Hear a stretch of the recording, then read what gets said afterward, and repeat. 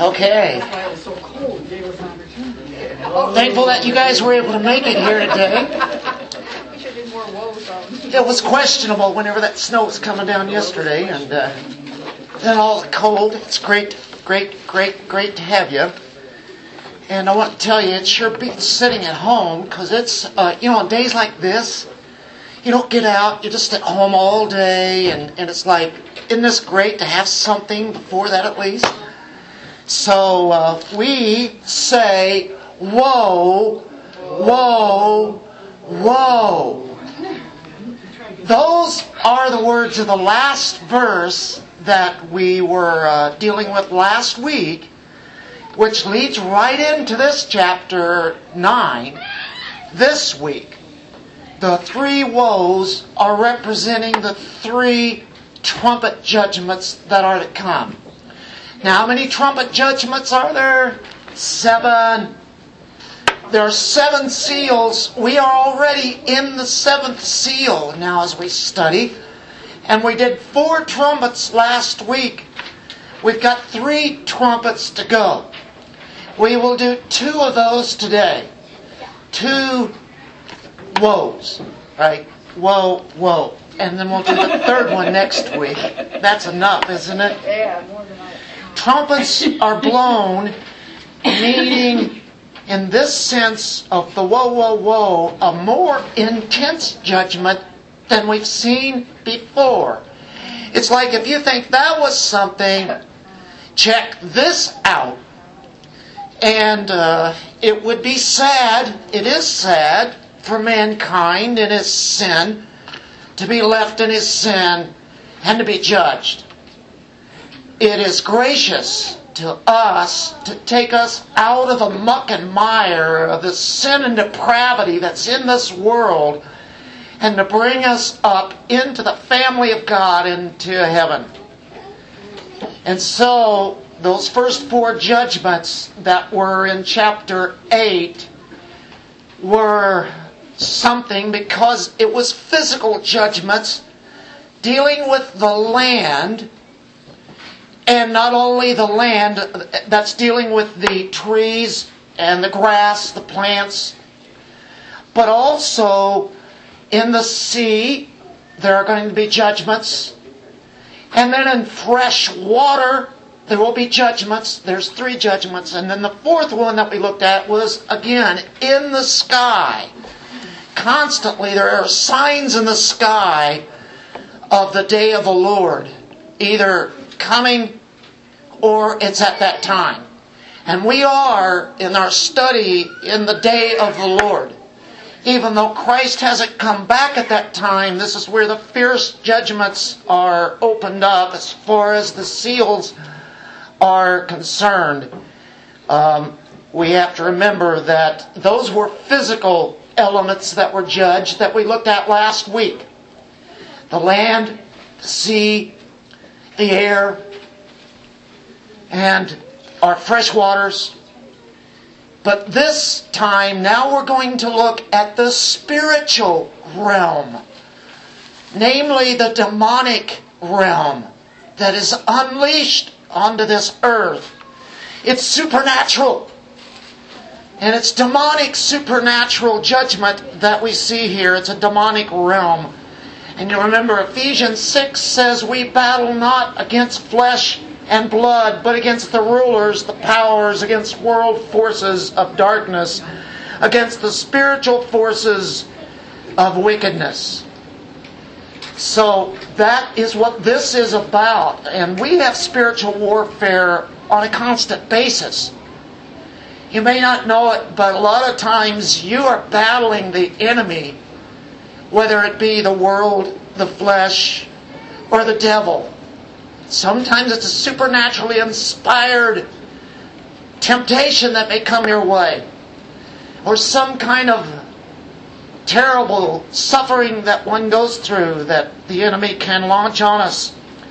So this great tribulation, though, is on a different level. It's on a higher level than what we've ever seen in our lives, and even during this tribulation, the heat is turned on high. Isn't it nice to come out of 9 degrees and walk in this building and it feels great? It's warm in here, isn't it? Does it feel pretty good? If you're sitting by a window, it might be a little cool. That feels good. Feels good, all right. Isn't that great? Thank you, Lord, for giving us a building to worship in and to have heat in it. We're spoiled. We expect that the way to be, right? Then you go home and it's nice and warm in there. God is so good. More than good, isn't He? What a blessing. But I want to tell you, at this time, the intensity of His judgments are heightened. They're taken to an extreme level that has never been or ever will be. He takes it up another notch. By the way, He will continue to take it up another notch. And of course, if we wanted to make this a fiery judgment, we could turn up the heat and keep turning up the notch in here. And boy, we could feel it, couldn't we? I don't think I'll do that. We don't see Satan. We don't see demons. We don't even really pay much attention to them. But the fact of the matter is, we do battle with them constantly. Keep your armor on, folks. You always need your armor on. Ultimately, your armor is Jesus Christ. He is all those pieces to us.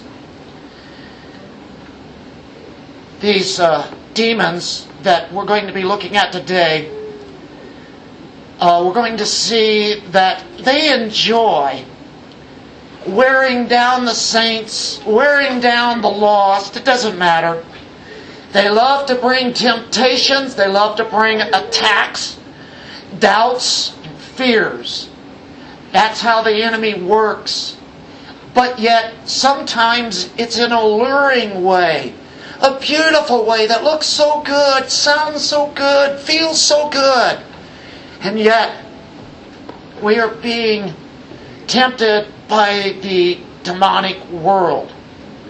Demonic world, it's been busy in our time. It's been busy ever since mankind sinned, hasn't it? When the demons are unleashed, we're talking about demons that are not free to roam about in the world as we know today, but there are certain demons that are going to be unleashed from underneath, from a pit. And they're going to do whatever they please in the Great Tribulation. Although God is in control of this, they can only do what God allows them to do. He uses the enemy, doesn't He? That's how great He is. But He has it controlled. It'll be the most brutal of all time during the Great Tribulation, and this is what is on the slate today as we will be opening up chapter 9. Let's go ahead and get your phones and do some scrolling. Some people have Bibles, some have your phones and such. It's kind of interesting time, and I see a lot of just physical Bibles here today.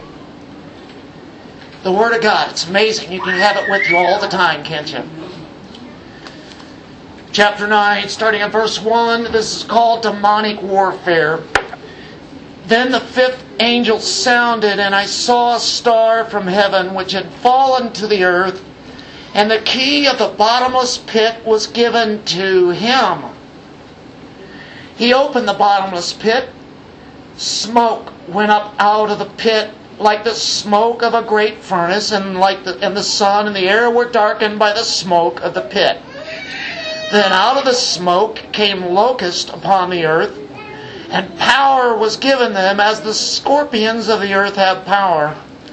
They were told not to hurt the grass of the earth, nor any green thing, nor any tree, but only the men who do not have the seal of God on their foreheads. And they were not permitted to kill anyone, but to torment for 5 months. And their torment was like the torment of a scorpion when it stings a man. And in those days men will seek death and will not find it. They will long to die, and death flees from them. The appearance of locusts was like horses prepared for battle. And on their heads appeared to be crowns like gold, and their faces were like the faces of men. They had hair like the hair of women, and their teeth were like the teeth of lions. They had breastplates like breastplates of iron, and the sound of their wings was like the sound of chariots, of many horses rushing to battle. They have tails like scorpions and stings, and in their tails is their power to hurt men for 5 months. They have as king over them the angel of the abyss. His name in Hebrew is Abaddon. And in the Greek, he has the name Apollyon. The first woe is past. Behold, 2 woes are still coming after these things. Then the 6th angel sounded, and I heard a voice from the 4 horns of the golden altar which is before God. One saying is the 6th angel who had the trumpet, release the 4 angels who are bound at the great river Euphrates. And the 4 angels who had been prepared for the hour and day and month and year were released, so that they would kill 1/3 of mankind. The number of the armies of the horsemen was 200 million. I heard the number of them. And this is how I saw in the vision the horses and those who sat on them. The riders had breastplates, the color of fire and of hyacinth and of brimstone, and the heads of the horses are like the heads of lions, and out of their mouths proceed fire and smoke and brimstone. 1/3 of mankind was killed by these 3 plagues, by the fire and the smoke and the brimstone which proceeded out of their mouths. For the power of the horses is in their mouths and in their tails, for their tails are like serpents and have heads, and with them they do harm. The rest of mankind who were not killed by these plagues did not repent of the works of their hands, so as not to worship demons and idols of gold and of silver and of brass and of stone and of wood, which can neither see nor hear nor walk. And they did not repent of their murders, nor of their sorcerers, nor of their immorality, nor of their thefts. Lord, we come praying to give us wisdom and insight in such a heavy-looking text before us. Maybe symbolic, a lot of it's real. Lord, no one can know for sure exactly what all this means. But we do know your wrath is being unleashed, and you're turning it now over to let the demons do what you command. And we stand back amazed. At the same time, we are amazed at your great grace, because millions of people are saved during all this time. Thank you for salvation and bringing us to you. And as we study this morning, may it be deep meaning to us and learn better what your plan is. In Jesus' name, amen.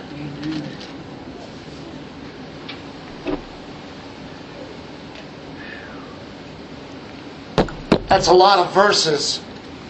And you might be wondering, how in the world are we going to get through this? I am too. And usually I have 5 pages, and I've been cutting it down to 4, and I still go over an hour. Well, I challenged myself this week to cover the whole chapter, and I've got 2.5 pages. That's about half of what I usually have had. Now let's see what happens with that, and see if we can get out before noon like we always do. Or no hurry. There's nothing to do when we get home. It's cold out there. So, but who knows, this may be the shortest message that I've ever done. I don't know, but it's 2.5 pages for what it's worth. We've already done a half page. So are you ready? I'm trying to get my breath. Do you guys hear me yell all the time? I'm not a yelling kind of a person. I never did yell in Bible study and on Sunday morning messages. But I have to push it out to get it out of my lungs or my throat. So if somebody's watching for the first time on internet and they say, man, I can't stand that, a guy's yelling. And a lot of people don't like yellers, and I don't either. But, so, please excuse me. Otherwise, I'll be whispering up here. It's one or the other. I've got one gear, basically. So, At any rate, I always wonder why whenever I get home I have lack of breath. It's all been put out here. Fifth trumpet, we did 4 last week. Now we're into the woe, woe, woe. Here's the woe, the first of the 3 woes. We think of judgment when we think of trumpets. There's a parallel passage that sounds very familiar with this. A lot of parallel passages. You think of the day of the Lord. And in the day of the Lord, you get a lot of prophetic literature, apocalyptic prophetic literature, and it's put in symbolic ways. And it is something to behold sometimes and seeing how God writes and different authors that He gives to pin this down. We think of when someone mentions Revelation, what do we think of? Judgment, right? Judgment, judgment, judgment, judgment. But we've already seen Christ, God, Holy Spirit in this book in amazing ways. We've seen the holiness of Him, the fire that's coming out of the throne, but the aura, the amazing colors that are at the throne. We see Christ, we see the Lamb, we see the Lion. We see grace there. All the way through Revelation, it's not just judgment only, it's the grace of God. During the worst of times ever, judgment, and here is grace. It's preached again. Mercy is here. What a combination of mercy and grace. You say, how do you see that, Dennis, in Revelation 9? What in the world are you talking about? God desires to call people to repentance. In the worst of times, He blows a trumpet. Here comes more judgment. But here comes more gospel, because you have those 144,000 screaming good news. Here's how you can be saved. And people are coming to the Lord, being drawn by Him. And then at the same time, other people will not repent. No matter how much judgment is brought forth. You think, okay, after all we've seen now, surely everybody would turn to the Lord now. And they still do not repent. How about other people? They do. That's the marvels of God in His program. Do you notice that this is dealing with the 5th trumpet? The 5th angel sounded. The 5th angel has a trumpet. And so, we're at the 5th judgment. Blow a trumpet. Blow a trumpet in Zion. I want to go to Joel chapter 2, which deals with the day of the Lord. It's very graphic. It's very poetic. It's great literature. It's a prophecy. It's incredible. And it goes along with Revelation so much of the time. You have Hosea, Daniel, Hosea, then Joel. Joel 2, I'm not going to read the whole chapter. We really should, but I'll just take a few texts here. Oh, thank you. That will really help. Appreciate that. In Joel 2, 1 and 2, look at this. Blow a trumpet in Zion. Remember, trumpets can be a lot of things, but in Revelation, usually what's it mean? Judgment. And sound an alarm on my holy mountain. Let all the inhabitants of the land tremble, for the day of the Lord is coming. Surely it is near. Now, you know, Old Testament prophecy, there's day of the Lord literature and prophecy about the soon and coming enemy and how it's going to affect the 10 tribes and then later the 2 tribes in like Judah and Benjamin, the southern part. That's day of the Lord literature. But remember, when you see it in the Old Testament, we also know that it's pointing to something that is even bigger and grander near the end. says verse 2, a day of darkness and gloom, a day of clouds and thick darkness. Sounds like somebody that's in office, doesn't it? The dark winter, as the dawn is spread over the mountains, so there is great and mighty people. There has never been anything like it, nor will there ever be again after it.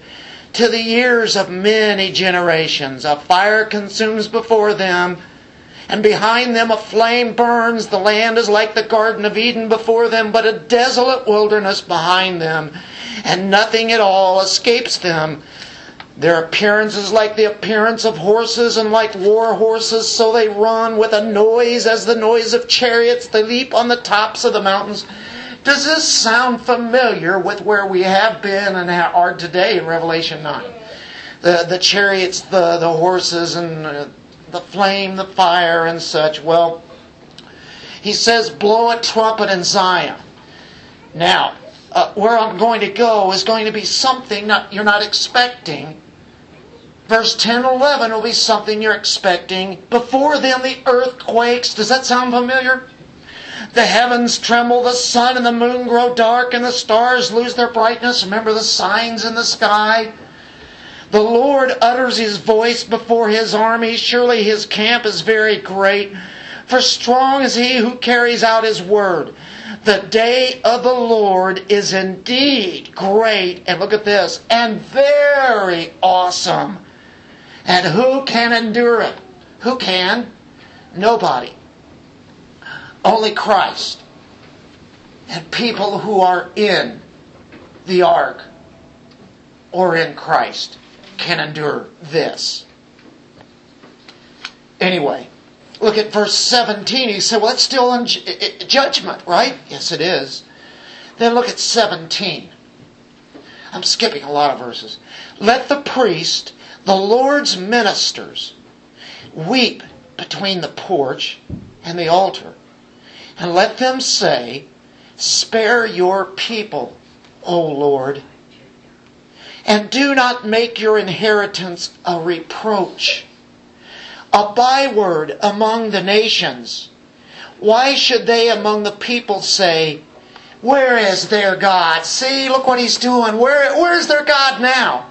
Don't let the people say that, right? And look at verse 18. Then the Lord will be zealous for His land and will have pity on His people. The Lord will answer and say to His people, behold, I'm going to send you grain, new wine, and oil, and you'll be satisfied and full with them. And I will never again make you a reproach among the nations. Do you guys get it? This is good news, isn't it? But what did we just see in Joel? Bad news, judgment. This is what Revelation does. This is all about the good news. He's revealing Jesus Christ. Now look in verse 25. Are you ready for this? Look up. Then I will make up to you for the years that the swarming locust has eaten, the creeping locust, the stripping locust, and the gnawing locust, my great army, which I sent among you. Do you remember Revelation 9? What do you see in there? Those locusts, whatever they are. He says, I'm going to make up for you for all the damage they did. You will, look at this, you will have plenty to eat and be satisfied. And praise the name of the Lord your God, who has dealt wondrously with you.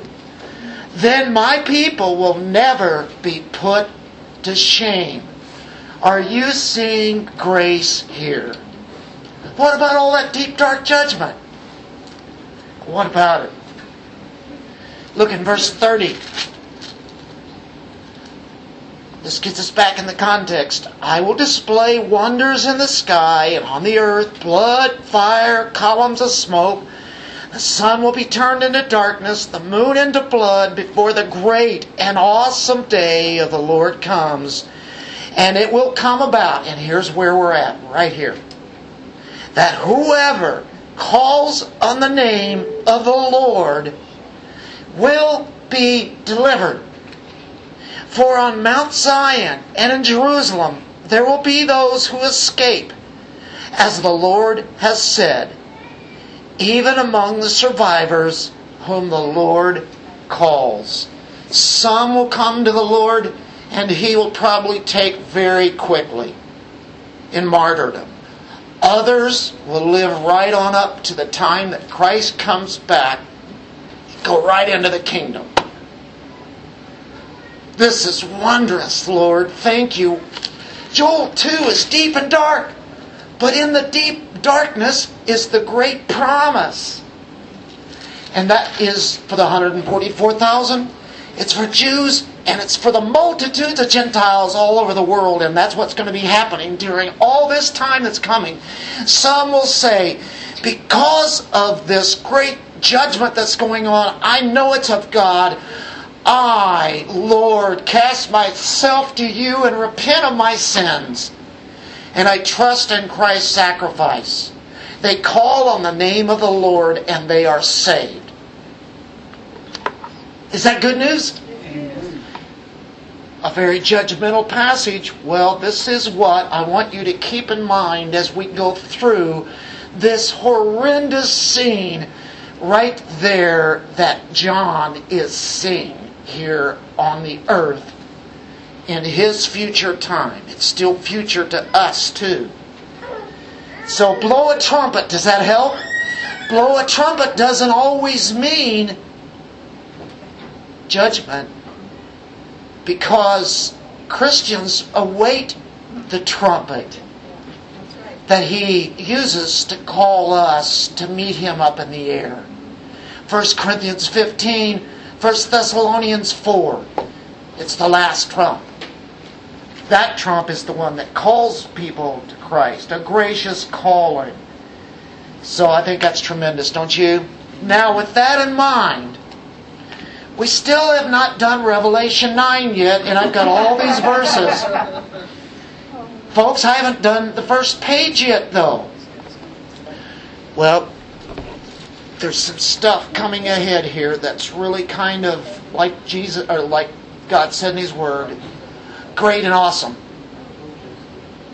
in that day. All right, here we go. Fifth angel sounded. I saw a star from heaven. Oh, we've been hearing about stars many times falling. We say meteorites. We say, it's like chunks that's out in space. Asteroids, pieces that come down and hit the sea and causes tsunamis and earthquakes. Volcanoes erupting, going into the sky, and then raining back down upon the fresh water, and on the land, burning grass, burning trees, all plants, crops. And He said, here we go with one of those stars again. A star from heaven which had fallen to the earth.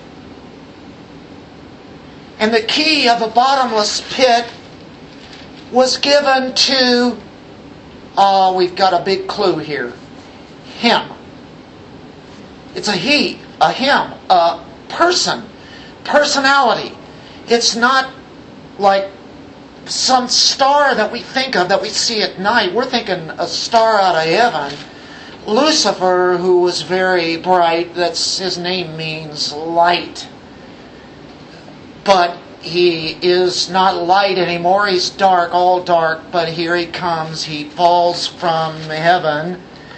And we go, this is a person, it's a demon, it is possibly Satan. Some kind of astronomical term here is used, but it's a person. I tend to think it is Satan. Doesn't have to be. It's okay. Go to Job 38:7. We'll try to get to the rendering of that meaning that I came up with. Job 38:7 says, when the morning stars sang together. Are we talking some astronomical element here? I think not. And all the sons of God shouted for joy. This is before we were created. And I tend to think the angels were all created before, definitely before us. But they sang together. They praise God. The sons of God are rejoicing. And so it's got two terms. They're called stars, or they're also called sons of God. And you say, well, that's Christians, right? We're really not called sons of God, even though we are in that sense. But when you see it in the Bible, what do you see? Sons of God. You're usually going to see it means angels. So let's move on in that, and let's get further references that can maybe help us. Revelation 12:4. Moving ahead a little bit. Have you noticed that we're moving through Revelation pretty quick? We're already in chapter 9. Can you believe it? Well, in 12:4 it says this.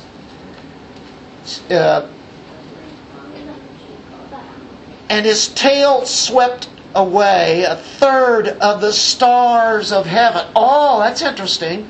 Are we talking astronomical stars? And threw them to the earth. And the dragon stood before the woman who was about to give birth, so that when she gave birth, he might devour her child. Well, this is the dragon. The dragon is who? Satan.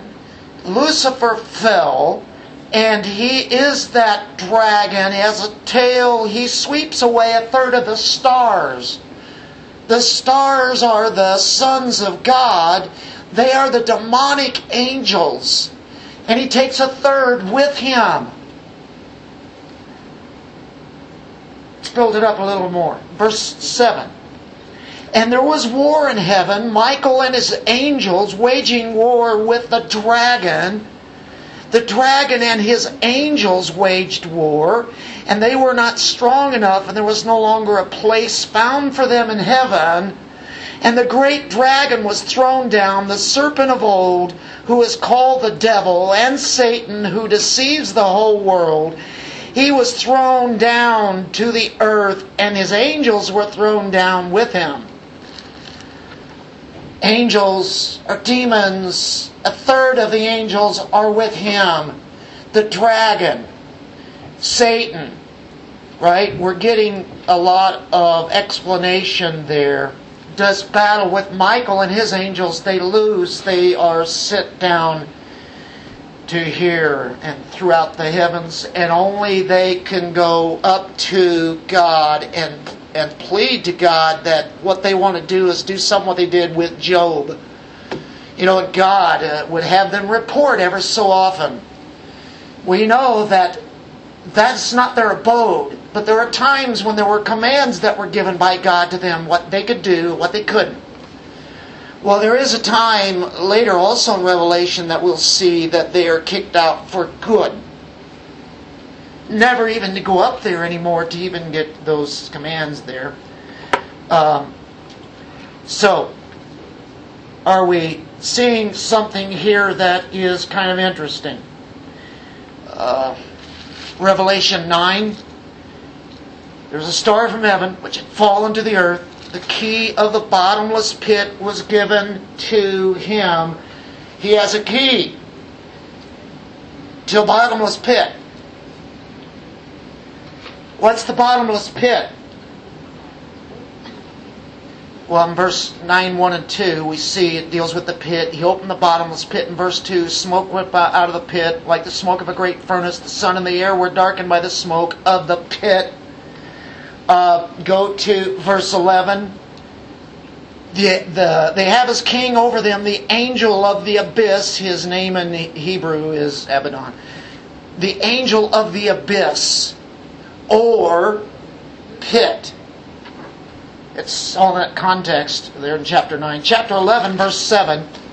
When they have finished their testimony, the beast that comes up out of the abyss, the pit, will make war with them and overcome them and kill them. Chapter 17, verse 8. The beast that you saw was and is not and is about to come up out of the abyss, a pit, go to destruction. Chapter 20, verse 1. Then I saw an angel coming down from heaven holding the key of the abyss and a great chain in his hand. And he laid hold of the dragon, the serpent of old, who is the devil and Satan. So dragon, serpent, devil, Satan, bound him for 1,000 years. Verse 3. And he threw him into the abyss and shut it and sealed it over him so that he would not deceive the nations any longer. What's he doing right now? He's deceiving the nations, isn't he? He's doing it huge, big time, isn't he? He's deceiving all the nations. He's done that for thousands of years. Boy, he's really putting it on display. Wait till this time period. Finally, we see that he will be locked up, not doing what he has done. Amen. Well, that's quite interesting, isn't it? So is Satan in the bottomless pit right now? No, because by the time you get to chapter 20 and 21, we're talking the time of the kingdom. Chapter 20, that's what it's all about. The whole text is dealing with that. Now, look in Luke 8, verse 30 and 31. Luke 8. I'm beginning to think, I am sure glad I didn't do 4 pages today. 8, 30, and 31. And this is where Jesus goes, you remember the Gadarene, that story? I don't want to read the whole thing, but he goes over in that area, sails over to the Gerasenes, opposite of Galilee there. There are demons that are living there. 2 of them, they live in like in a cave, and they're naked, and they just do ridiculous demonic things. These are men possessed by demons. And when you get to verse 30, there's Jesus. He comes there and he does an amazing thing. He casts the demons out of them. But first he asked, "What's your name?" And he said, "Legion." For many demons had entered him. So the man speaks, "What's your name?" "Legion." Many demons. They were imploring him not to command them to go away into the abyss. The pit. The abyss. The pit. Don't. Do whatever you want to do, Jesus. They recognize who he is. Do whatever you do. But don't throw us into the pit. Because they know there are other demons in the pit that have never been out since they did some dastardly thing that was unmentionable.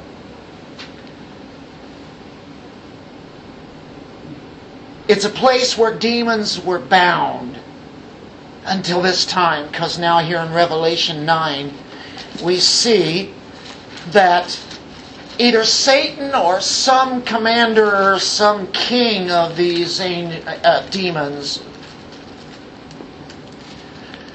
well, he's mentioned king in verse 11. He's going to open the pit. He opened the bottomless pit. Smoke went up and out of the pit like the smoke of a great furnace, and the sun and the air were darkened by the smoke of the pit. Then out of the smoke came locusts upon the earth. Okay, now it's locusts, right? Locusts are bound unto this time, but what I have questions. This is confusing. This is confusing. You've been through it before, probably many times if you've been in Bible study, but turn to 1 Peter 3:19. We're going to go to 3 New Testament passages other than Revelation and see if we can get some help. when it's mentioned once, you would go, I'm not so sure about that. And that's basically what I usually do. I need more evidence of this. When you see it twice, you go, okay. When you see it 3 times, you go, oh yeah, this is absolutely. And you see it 4 times and you go, I guess it does mean this. I can't believe this. I just have difficulty with this. 1 Peter 3:19.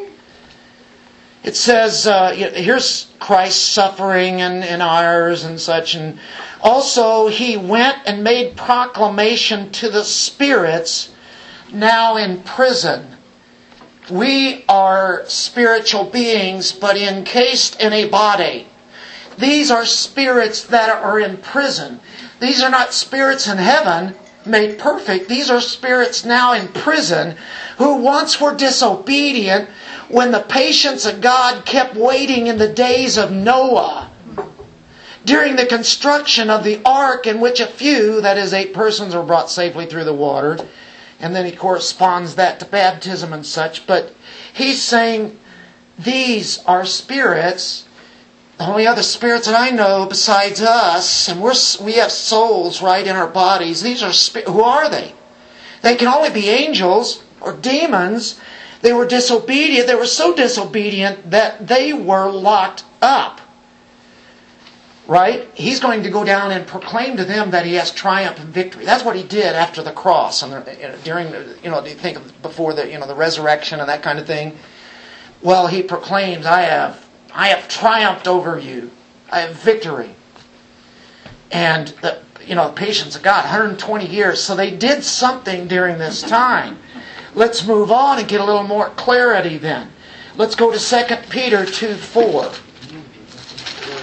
And it says, for if God did not spare angels when they sinned, but cast them into hell, and committed them to pits of darkness, reserved for judgment, and did not spare the ancient world, and he compares that, He didn't spare the ancient world, but preserved Noah, a preacher of righteousness, with 7 others. He saved them, right? And then he compares it with destroying Sodom and Gomorrah. He says at this time, here is what happened. They were committed to pits of darkness. They did something absolutely immoral. Not all the demons were, but a certain number were cast in there. Remember the demons that possessed the 2 men at Gerasenes? Do you remember that? They said, do not cast us into the abyss. Don't cast us into the pit.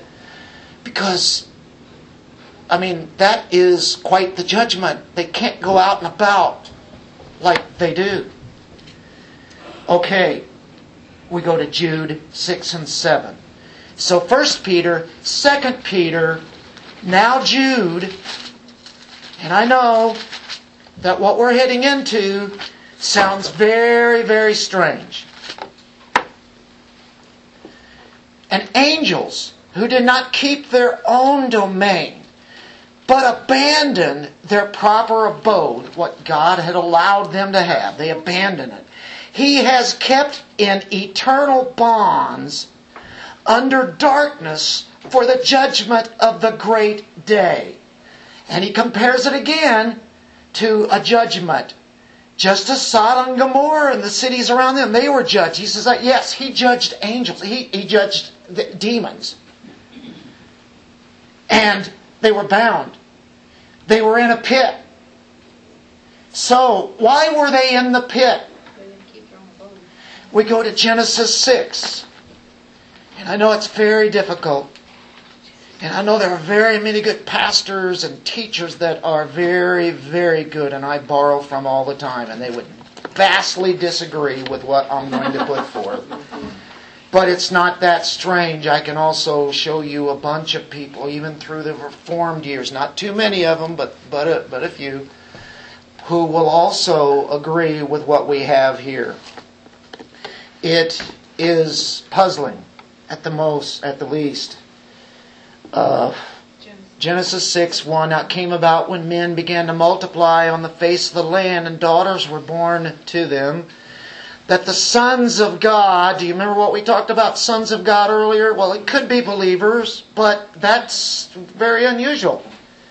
The sons of God saw that the daughters of men were beautiful. Well, that's natural.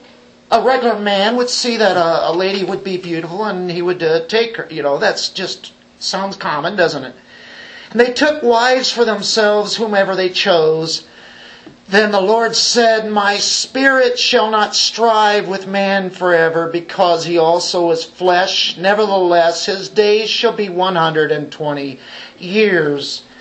And then this strange phrase, the Nephilim were on the earth in those days, and also afterward, when the sons of God, there we are again, came into the daughters of men, and they bore children to them. That's natural. That's not odd. I propose this is not natural. This is some supernatural demonic thing. Those were the mighty men who were of old, men of renown. The Lord saw that the wickedness of man was great on the earth, and that every intent of the thoughts of his heart was only evil continually. The Lord was sorry that he made man on the earth.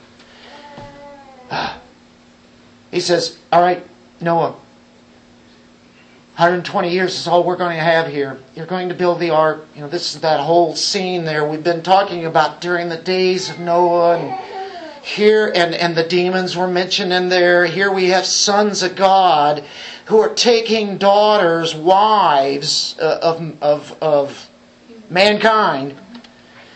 And it mentions the Nephilim were on the earth in those days when the sons of God came into the daughters of men, bore children of them. Mighty men. God has to destroy the earth anyway because of everybody that's on the earth, because of the evils, the depravity, the wickedness. There's something that even stands out amongst that because we saw it in 1 Peter, 2 Peter, we saw it in Jude. And we see it here in Revelation 6. We go, are these the sons of God? It's B'nai Elohim, the sons of God. I propose that these are demons that we saw in Peter and Jude, Revelation, that are cast into the pit. They're bound there in hell. Or we saw one passage, was it Jude? Or was it 2 Peter where it said hell? They were cast into hell. That word is Tartarus. And it's reserved for like the devil and the demons. It's what that was created for.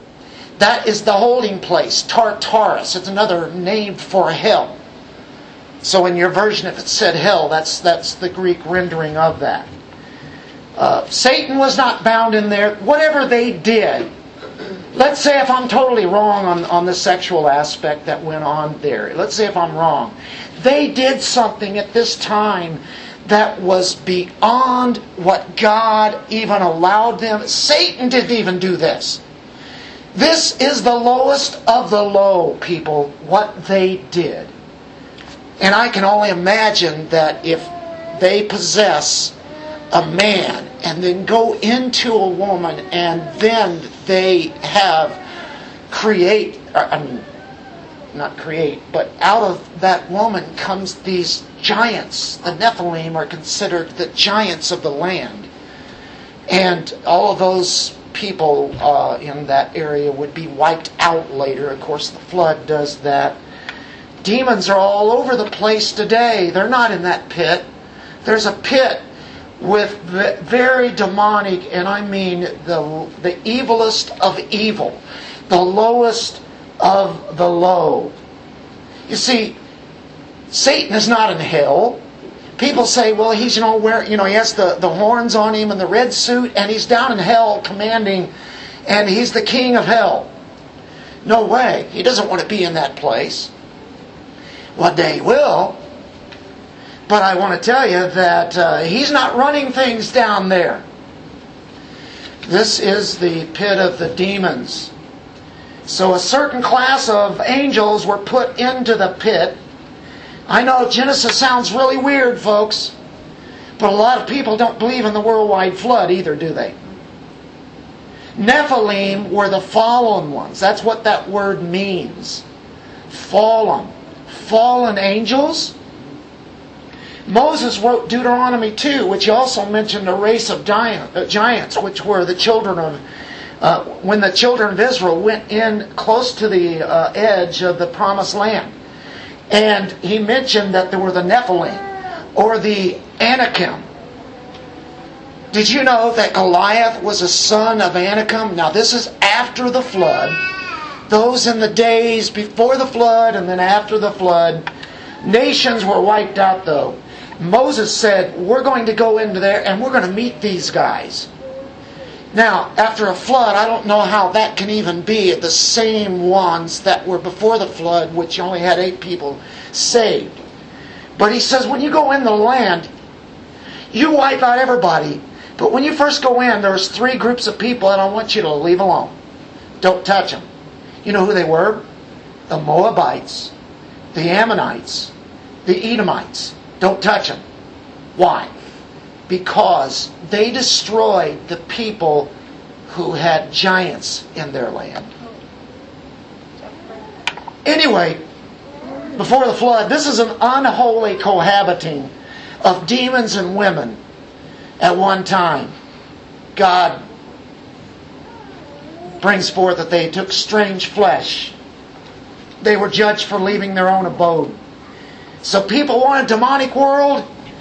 You look at all the TV stations now that are devoted totally just to the satanic demonic. That's all they do. Like Travel Channel. Weird things. I used to watch that because they would show you the beaches and cool places to go to. Well, now we're talking about traveling demons. I kid you not. It's all about the demonic world. And there are channels after channels where people go into possessed homes. And then you hear them talk so much about the UFOs. And it's just constant like that. It's a demonic world. But during this time, when God unleashes them and lets them now do what they want, He's been letting man do what they want all along. There's been a spiritual warfare. There's a problem. The sin of mankind. So what does He use now? He uses the demons. The demons who were in the pit. These are the lowest of the low, and they are reserved for this judgment now. We go back to Revelation 9, and it gets quicker here now. I know, we just started. We did 2 verses. Verse 3, then out of the smoke came locusts on the earth. Power was given them as the scorpions of the earth have power. They were told not to hurt the grass of the earth, nor any green thing, nor any tree, but to hurt the men who do not have the seal of God on their foreheads. Remember those guys that have the seal of God? They will not be killed during that time. That's the 144,000. And He says, don't you touch them. You will not touch them. It will not happen. Okay? Who? What? What's happening? There's a problem with these locusts. Here's the problem. They don't act like locusts. I say they're demonic locusts. They don't eat up the green things. What do locusts do? They devour and destroy everything that's green and leave nothing. Okay. You know, sting of a scorpion? Grasshoppers, locusts don't have the stinger. Well, these could be those flying things and the demons go right into them. Or these are huge. Some people say that these are modern day warfare and give a whole sorts of description. I've said that before, helicopters and things like that. It made sense. Could be. I won't dismiss it entirely. But this is a demonic, supernatural, spiritual thing that's going on. We've had the physical things, remember the sky, the land, sea, rivers, whatever. This is now spiritual. Supernatural. How long do locusts last? What's their lifespan? 5 months. Huh? 5 months. It's interesting. These locusts have 5 months to torment mankind who are unbelievers in a horrible way. It is a torment that you cannot stand, and there's nothing you can do about it. These locusts, I take this as 5 months in reality here, are going to sting people so badly that in the Middle East, the locusts are the worst painful kind of locust you can have. Actually, I said locust there, but a scorpion. They've got like a torment of a scorpion. Now these locusts have that kind of torment that they can sting. The scorpions in the Middle East are of the worst kind, and people would like to just kill themselves. It's horrendous pain. It's radical. It's so intense. You can't stand it, but yet you have to keep standing it. You ever had that much pain? Has anybody ever been bitten or stung by a scorpion here? Anybody? It's bad. It's really bad. Debbie has? No, the ones here are not worse than a wasp sting. Which is bad enough. Yeah, but I mean, the scorpions here in Missouri are... So you'd validify that this is unusual here. Right. This scorpion brings on the pain and intensity that nobody has ever kind of suffered before in a physical way. And you'd think, I just want to die. No, really, I want to die. I can't take this. And so, it means here that they will not be allowed to kill themselves. They cannot commit suicide. That is hard to imagine, but it does happen. There are stories where people have tried to commit suicide and they lived afterward. Now, some of them really paid the consequences the rest of their life.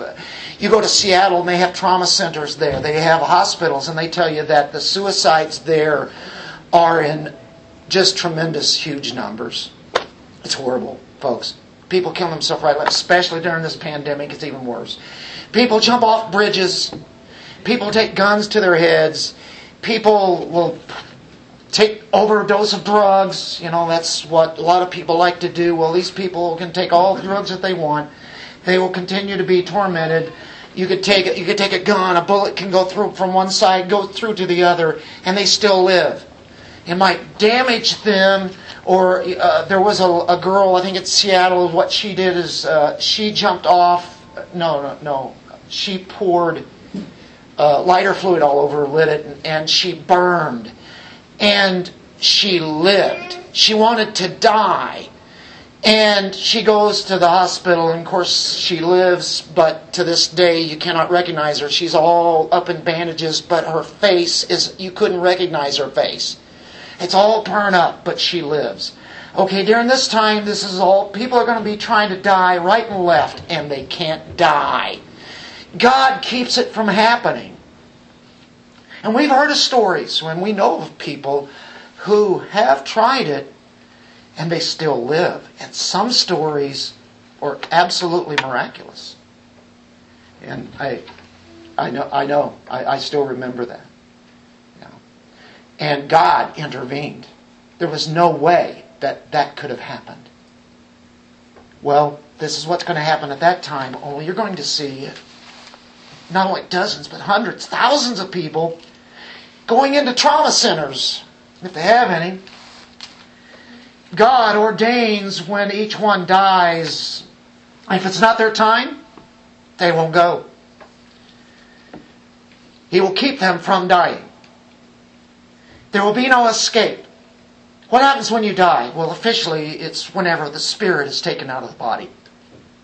No matter how much brain damage there is, or what happens to them physically, and all the air was taken out of them for so long, there's still a soul there. If the soul is gone, then they're dead.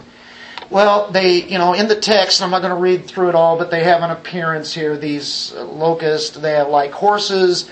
crowns like gold, faces like men, like hair of women, like lions' teeth, breastplates, wings, tails like scorpions. What a sight. I have no idea. I've got pictures up there.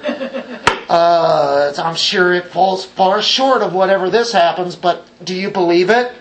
Or do you say, oh, well, that's too supernatural. How can we believe that? Come on, I believe it. I believe it's going to be satanic, supernatural, spiritual. Could they be using some things of modern warfare? Yeah, they could. They could. I don't dismiss it, but at any rate, Abaddon, Apollyon, Greek, Hebrew, destroyer is what it means. I understand the Masons have the secret name of their Masonic beliefs, and it is Abaddon. This is the name of their God.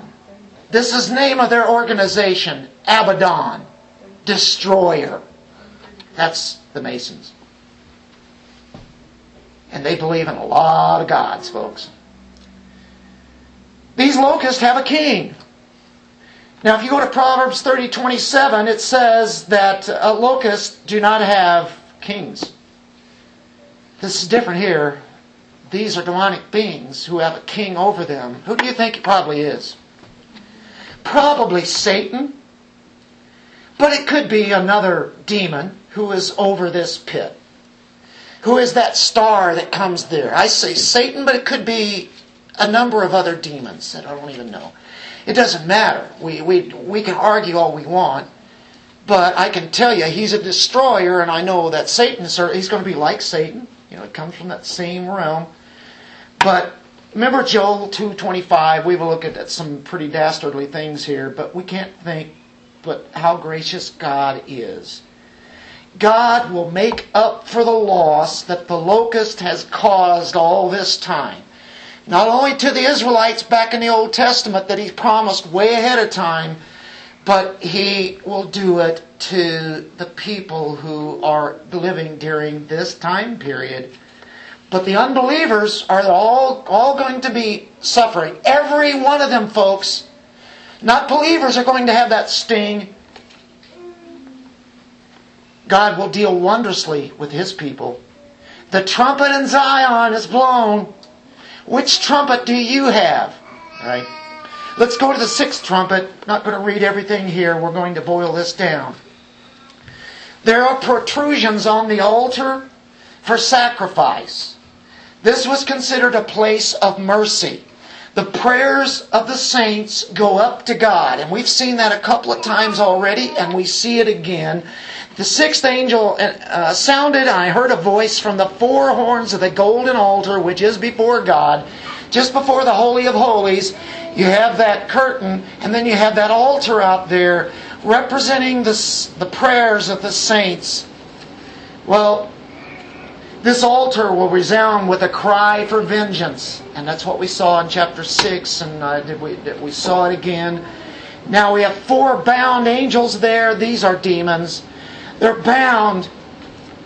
The good guy angels are not bound. And they'll be used by God's judgment as He uses them for, using their horsemen. They're going to kill a third of mankind. We've seen a fourth. Now we see a third. That's like a little over a half of people killed at this time. They're at the Euphrates rivers, and that is where the cradle of civilization was, as being the Garden of Eden. This is one of those four rivers mentioned there.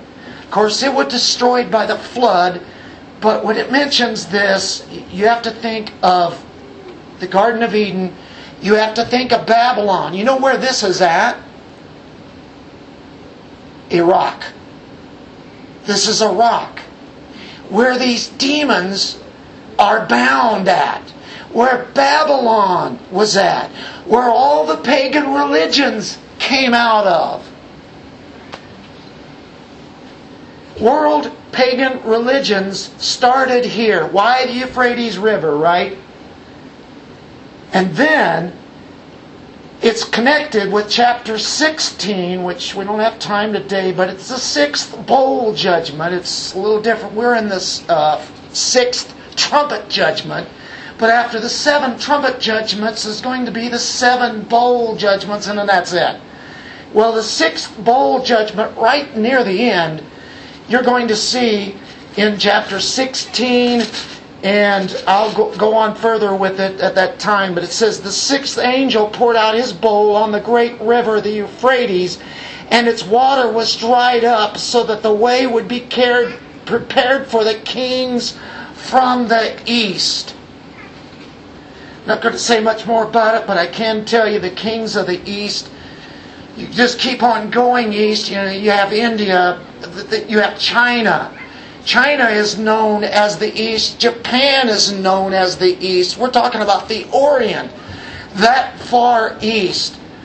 China, in 1965, in Time magazine, the Chinese claimed to field a 200 million man army.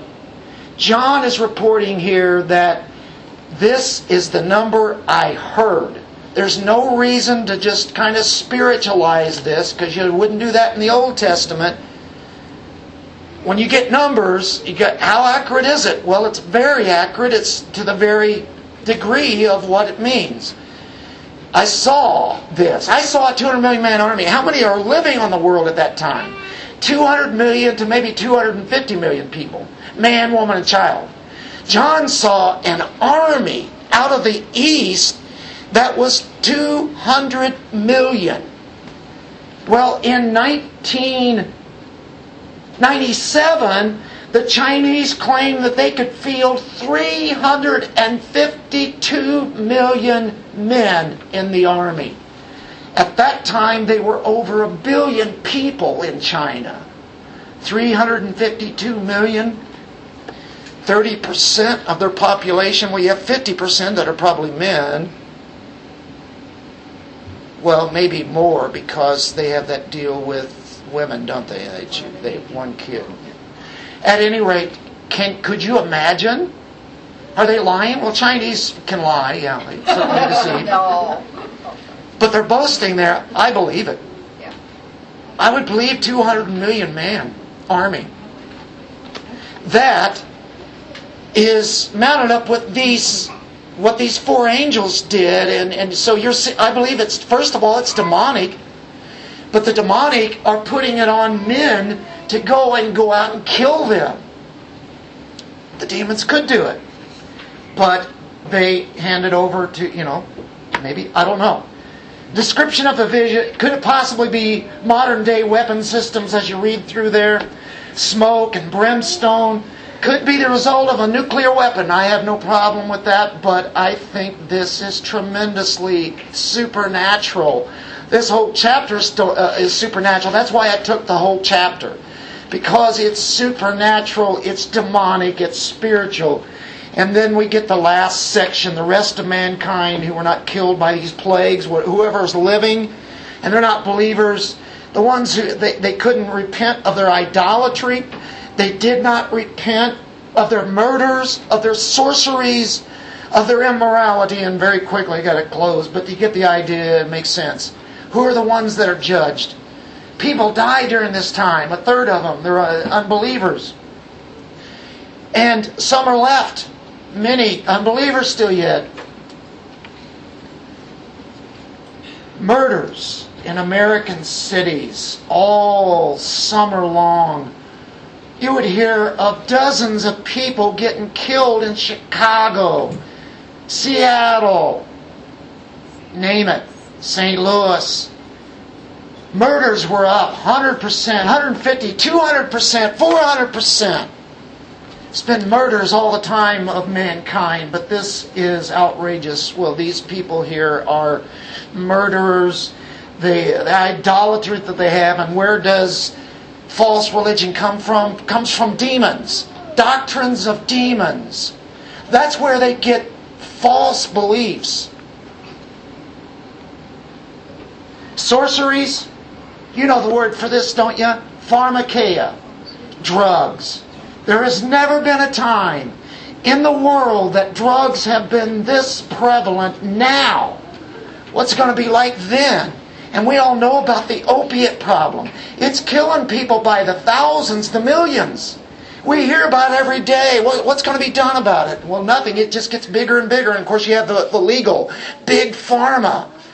And this is a world of drugs, worldwide spread drugs like we've never, ever even thought of before.